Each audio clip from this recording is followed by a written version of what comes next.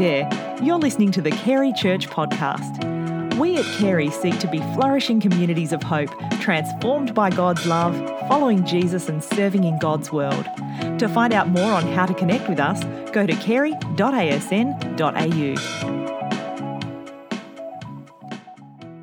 Thank you for that very kind introduction, Georgia.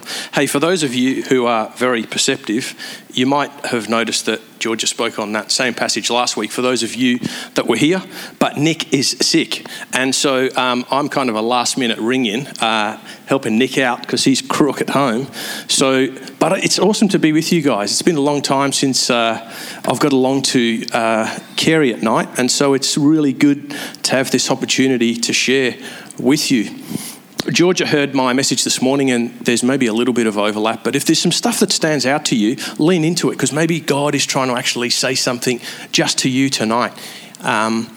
So tune in, don't tune out thinking, I heard this last week, because it'll be different, okay? So we're talking tonight about messy people making disciples in a messy world. Messy people making disciples in a messy world. Before we look at Acts chapter 4, I just want to go back a few weeks. Dave spoke here a few weeks ago. Is that right? Yeah? So a few weeks ago, Dave spoke on chapter 3, and this kind of follows on from what Dave spoke about a few weeks ago. And Peter and John, they rocked up to the temple and they went to pray as they did most days. And they walked into the temple and they saw this man who had been in the temple most days. His mates would carry him into the temple, lean him up against the wall, and he would beg for money because this man had been lame for 40 years. He couldn't walk, and that was how he earned an income, begging at the temple. And he saw Peter and John coming to the temple this one particular day, and he asked for money. And Peter and John said to him, Peter says to him, I don't have money, but what I do have, I'll give to you. And he says, in the name of Jesus Christ of Nazareth, rise up and walk. And this guy, he jumps up and he starts running around the temple and he's praising God. Dave kind of did this jumping around. I'm not going to do that. I'm a bit older than Dave. But this guy was jumping around and just giving thanks to God. He was just overawed with joy. This is a man who had never previously walked. And at this point, all these people started to gather around. And that kind of got people's interest because this was a man that everybody knew. They all knew that this guy had been lame since birth. And you see a guy that's been lame for 40 years, begging in the temple every day, and all of a sudden he's running around and saying, thank you, Jesus, that I can walk. You're going to pay attention. And so all of these people at that point start gathering around. They gather around Peter and John and say, what's going on? What's just happened? And Peter seizes on this opportunity and he preaches this amazing sermon. And we'll come back to that a little bit later. But there'd been a group of religious leaders. We're told there was priests, a captain of the temple guard, and Sadducees. These guys were like the temple police, and they kept things in order. They made sure that there were no public disturbances in the temple. And so they come up to Peter and John and they confront them at this point because Peter in his sermon had said some really hard-hitting stuff. He'd said some really, really cutting stuff. He'd absolutely roasted these guys. And so they come up and they confront Peter and John. Not surprisingly, at that point, these guys, given one of their roles was they were kind of like a temple police, they arrested John and they arrested Peter and they threw them in jail and they spent a night in jail. These guys are probably hoping that they would cool off a little bit in jail overnight and they would come out in the morning and everything would be fine. They'd stop talking about this Jesus character that they were so excited about. The following day, they're brought out and the temple court was formed. Maybe a little bit like you guys sitting here, they were sitting in a bit of a semicircle. And these were the most senior religious leaders in all of Israel. The chief priest himself was even there. And this was a really intimidating scenario for Peter and John. A really intimidating scenario because they were standing like this, surrounded by people who were really powerful, really influential. Some of these people were the people that had actually been responsible for crucifying Jesus. So they had probably had pretty good cause to be a bit concerned at that point. And they ask him a question: by what power or what name did you do this? And at that point, Peter's filled with the Holy Spirit. He's just overcome with the Holy Spirit. And he responds with incredible courage like he's never previously known. And he tells the court that the lame man was healed because of Jesus. He was healed in the name of Jesus Christ of Nazareth. But Peter's feeling so filled with courage. He's filled with so much boldness. He doesn't stop there. He goes on and he says, you were the ones that crucified this Jesus. You crucified this Jesus. He points the finger at these most senior religious leaders and says, you guys put Jesus on the cross. You put Jesus on the cross.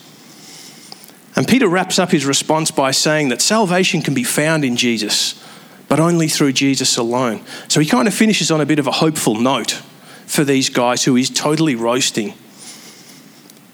But even saying that salvation can be found in Jesus would have really irked these guys. It would have really bothered these guys because they saw Jesus as a revolutionary, as a stirrer, as a trouble causer, not as the Son of God. So to say that salvation is available in Jesus, that would have just really rubbed the salt into the wounds. Now, Peter and John hadn't actually broken any laws. So these guys were the temple police, but Peter and John hadn't actually broken any laws at this point. So all they could really do was give Peter and John a bit of a slap on the hand, say, you know, Peter and John, you really need to stop preaching. You need to stop speaking about this Jesus guy. But Jesus had completely changed Peter and John. He had totally transformed their lives. He totally transformed Peter and John's lives. And he'd sent them out and he said to them, guys, I want you to go and spread the good news. I want you to go and talk about what you've experienced and what you've seen.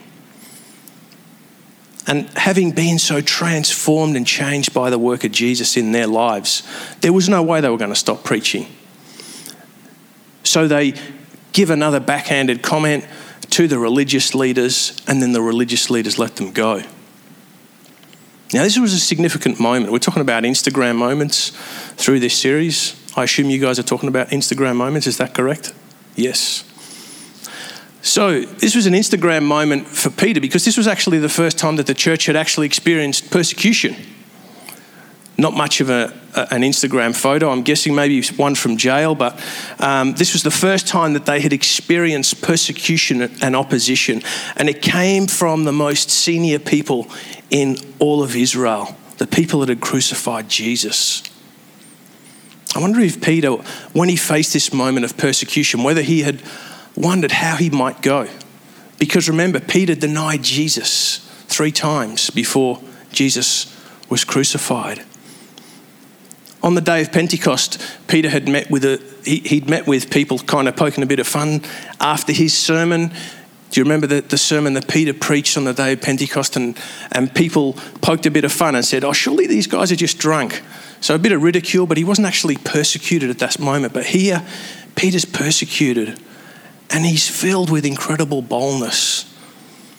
Filled with incredible boldness. So that initial failure that Peter experienced, it didn't determine his final destination. And I think there's a small nugget in that for us. Even when we fail, it doesn't determine our final destination.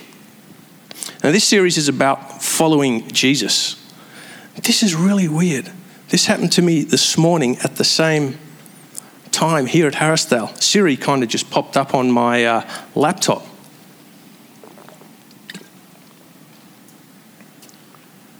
I must have said something that made that pop up, but it didn't happen at Forestdale, so I'm not sure why it happened here and not at Forestdale.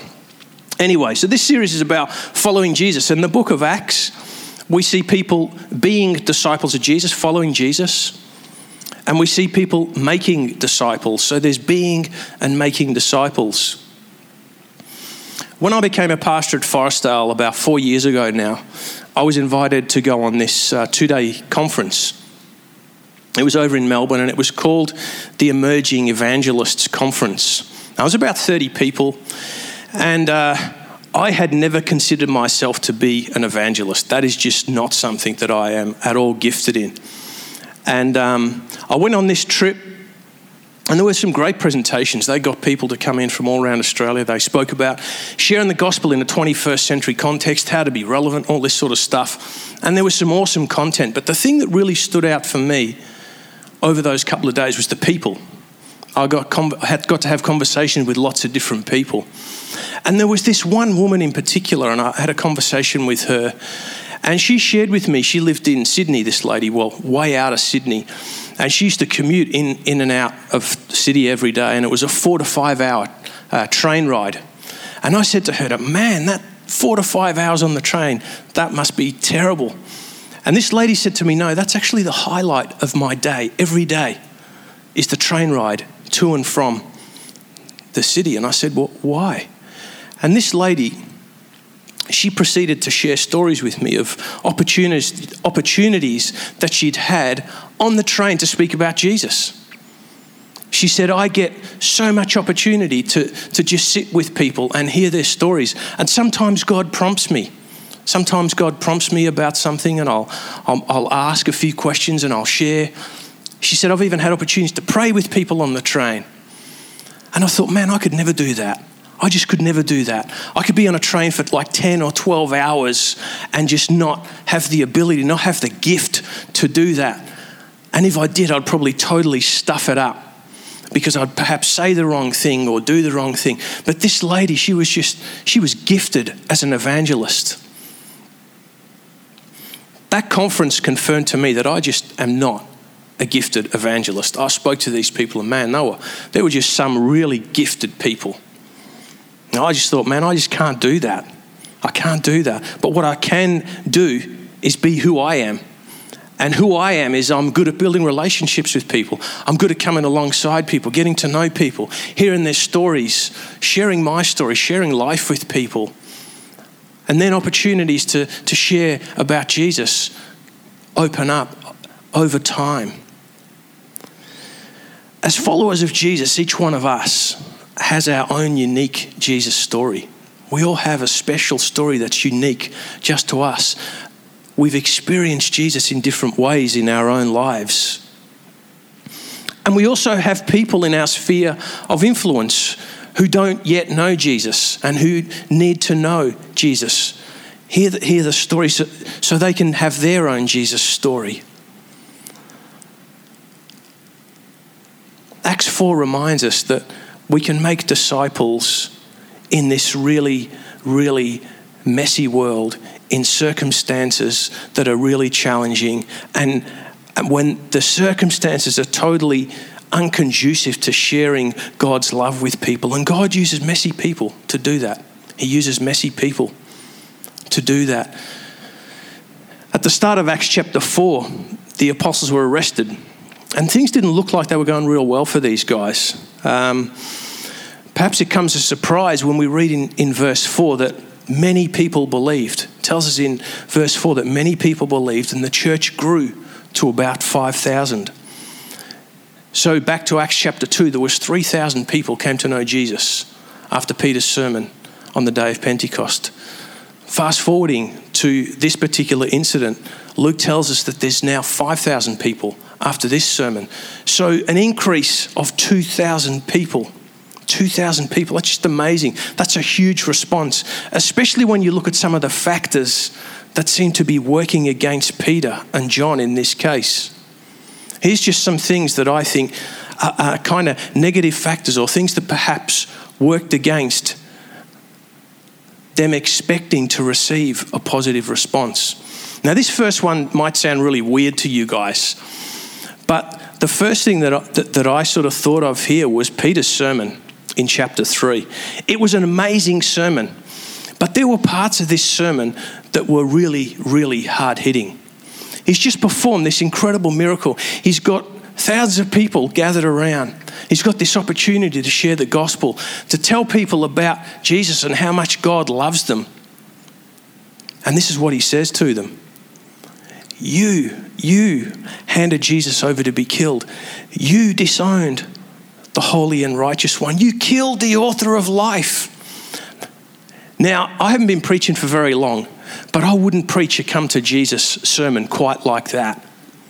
And I read that and I kind of thought, Peter, maybe you should go and enroll in one of Brian Harris's preaching courses or something, just so that perhaps you can learn to connect with your audience a little bit better. You read that and you think, man, surely nobody's going to respond to that kind of preaching, to that kind of roasting. He said a lot more good stuff. I'm just telling you the bad stuff. But people did respond. 2,000 people responded to his sermon. The second thing that I think perhaps worked against expecting a positive response was the religious leaders. They'd interrupted Peter's sermon. So we read that they came up to Peter and John while they were speaking to the people. That kind of interruption. So imagine if one of you guys just sort of stood up and say, hey, Mark, I just disagree with that. And somebody over here kind of said, hey, Mark, that's just rubbish. Or came in from side here and started yapping in my ear. That's the kind of interruption that I envisage here. They came up while they were talking in the midst of Peter delivering his sermon. You would think that ordinarily, if that happened within this kind of context, that everybody else would kind of be a bit distracted and lose focus. But in spite of the interruption from these religious leaders, 2,000 people said yes to Jesus. The third thing was that this was the start of opposition and persecution in the early church, this particular incident. First time anybody had been thrown into prison. And you've got these powerful religious leaders who are all standing there. Surely you would expect that they were facing the prospect of being thrown into prison at best and potentially being killed. You would think that would kind of put people off responding. Because these people saw the religious leaders intervene. They saw Peter and John get thrown into jail. They knew what had happened to Jesus. These guys were not scared to use their power and influence if people didn't toe the line. Now, I don't know about you guys, but if I was sitting in the crowd and I kind of saw that unfolding, somebody getting thrown into jail, I don't know that I'd be that quick to stick my hand up and say, yeah, put me down. I want to follow Jesus. Fourthly, Peter himself. Now, Peter, most of us can identify with Peter. He's a great guy, but he fails. He fails a lot, and I think that's why we can identify with him so much. He denied Jesus 3 times in the Gospels. I don't think Brian spoke here last week because it was Georgia, so he didn't. So last week, Brian spoke about the really sketchy approach that Peter had to including the Gentiles in the church.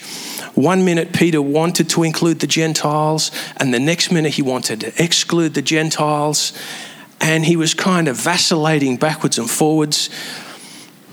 And we just read in the reading that Georgia read for us that the religious leaders saw that these guys were ordinary men.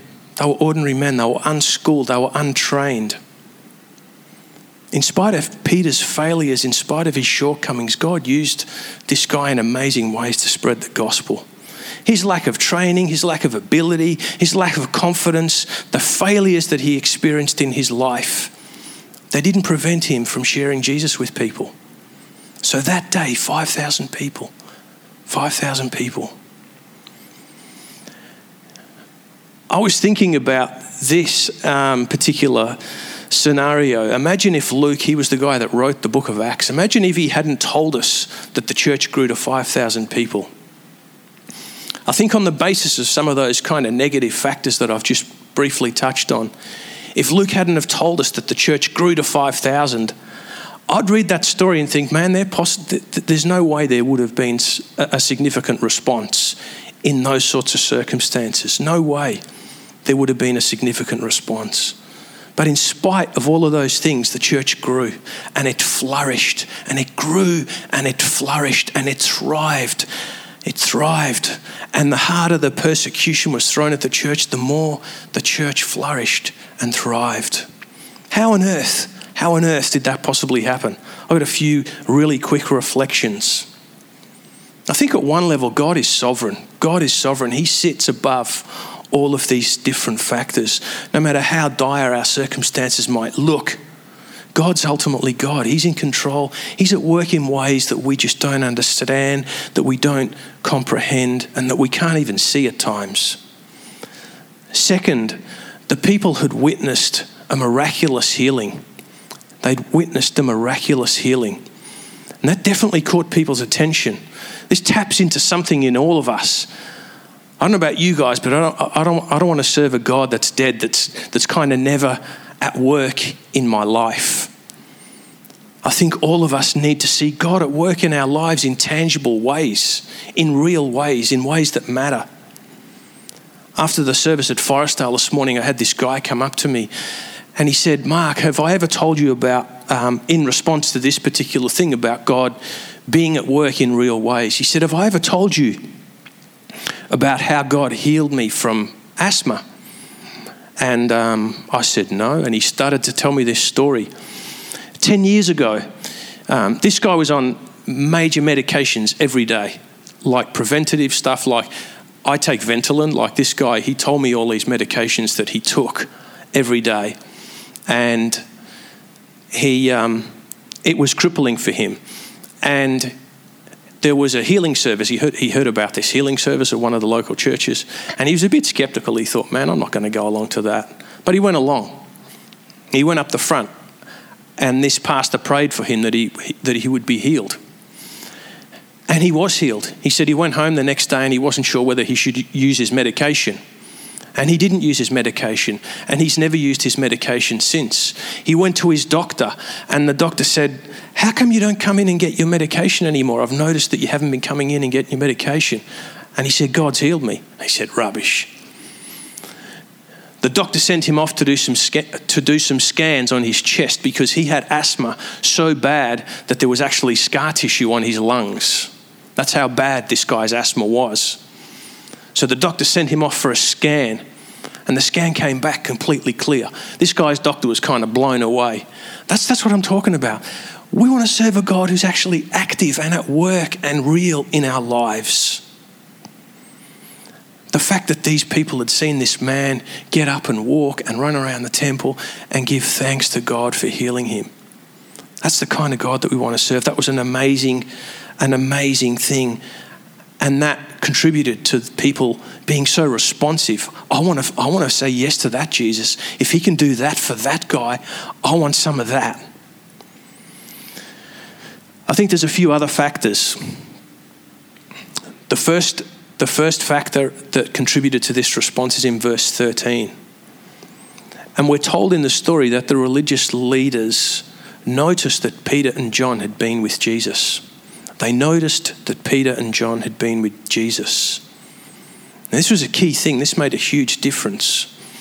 The fact that Peter and John had been with Jesus was something that clearly stood out to people. It was visible. Jesus showed his disciples how to follow him well. He showed them how to live. He sent them out. He commissioned them. He taught them from Scripture. He taught them how to read Scripture. He prayed with them and he taught them how to pray. He did life with them. He broke bread with them. And it was visible to those around them that they'd been taught by Jesus. They shared something of Jesus' wisdom. They had the ability to unpack and to share Scripture with people. And these guys spoke with the kind of authority and courage and boldness that Jesus spoke with. Jesus' influence was evident in these guys' lives, and that made all the difference. You know, becoming like Jesus requires us to sit at his feet. It requires us to read our Bibles. It requires us to pray. It requires us to pray with other people. It requires us to be learning. It requires us to sit at Jesus' feet and just adore him for who he is. It requires us to worship him. Jet mentioned before that Bo doesn't like doing 4 songs in a row. I could have kept singing tonight and had no sermon because, man, I was just loving singing with you guys. It was so good. That's being with Jesus, being with Jesus. These guys were easily identifiable as those who had been with Jesus. How awesome would it be if our lives looked like that? be an awesome thing if people could look at us and say, man, he or she has been with Jesus. The second factor that contributed to an awesome response from the crowd was that the disciples were filled with the Holy Spirit. Now, being filled with the Holy Spirit in the book of Acts, it's not a one-off thing. It's not like you become a Christian, you get the Holy Spirit and that's it. That's the end of the deal. Because remember, Peter and John were, on the day of Pentecost, they were in the upper room. When the upper room was, the wind blew through the room and the tongues of fire sat on the disciples' heads. They were there. They were filled with the Spirit on the day of Pentecost. And we read in verse 8 of chapter 4 that Peter was filled with the Spirit before he spoke to the religious leaders and responded. He was filled with the Spirit that enabled him to respond with incredible boldness and courage. And then after this event, after the religious leaders let John and Peter go, they ran back to their friends and they shared what they'd experienced. They told their friends, man, you're not going to believe what's just happened. We prayed for this guy and this guy was lame and now he's walking. We spent a night in jail. They share with their friends what they've just experienced. And at that point, they start to pray with their friends. And in verse 31 of Acts chapter 4, we read this. After they prayed, the place where they had been meeting was shaken, and they were all filled with the Holy Spirit and spoke the word of God boldly. And it goes on throughout the book of Acts. Being filled with the Holy Spirit is something that we need to experience on an ongoing basis. God continually tops us up, rejuvenates us, revives us, breathes into us anew and afresh. And Paul, in his writings to the Ephesian church, he tells them in Ephesians 5 verse 18, be continually filled with the Spirit. And it's an instruction that he gives them. It's an instruction, be continually filled with the Spirit. When we're filled with the Spirit, he can enable us to do things that perhaps we're not actually naturally very good at. So for Peter, he became bold, having been this kind of fearful guy. He speaks with amazing boldness and courage. The Spirit might give you something completely different, uncharacteristic courage or the ability to have insight and into tricky situations and to understand people.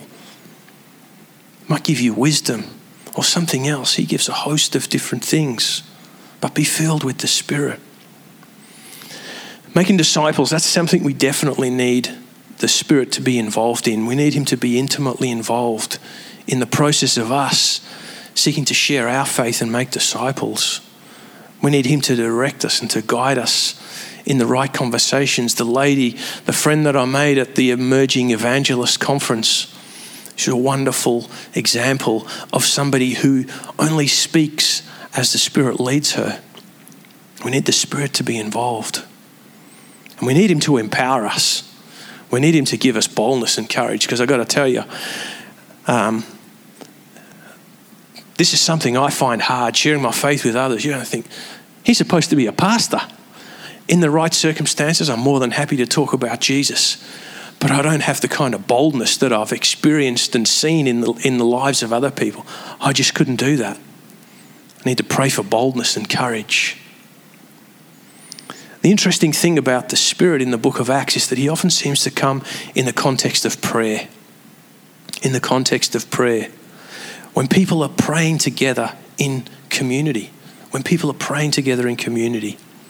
So can I encourage you to pray? Pray by yourself. But if you don't currently have other people that you pray with other people.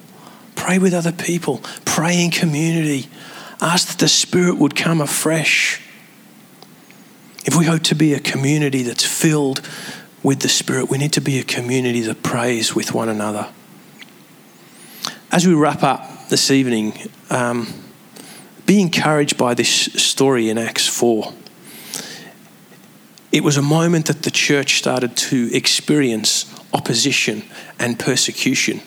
And only a few chapters later, the first person was martyred for their faith. But many many, many disciples were made in the book of Acts, and the church flourished and it grew and it thrived. And God used messy, imperfect people just like me, just like us, in the midst of really messy and difficult circumstances where they were facing stuff that was really difficult and incredibly challenging. And they made disciples. None of us will get it right all of the time. None of us will get it right all the time. But God uses us and he works in spite of our messiness and in spite of the imperfection that we have in our lives. I know that for myself, I don't always put my best foot forward. And yet God can use that. He can use that. Our lives will not always be a perfect, shining example of the gospel. But God can still use that. He uses messy, broken people to make disciples. The thing about the imperfect people that we read about in the book of Acts is that they were people who had been with Jesus. People who recognized their need to be with Jesus. And they were people who were filled continually with the Spirit. Let's pray.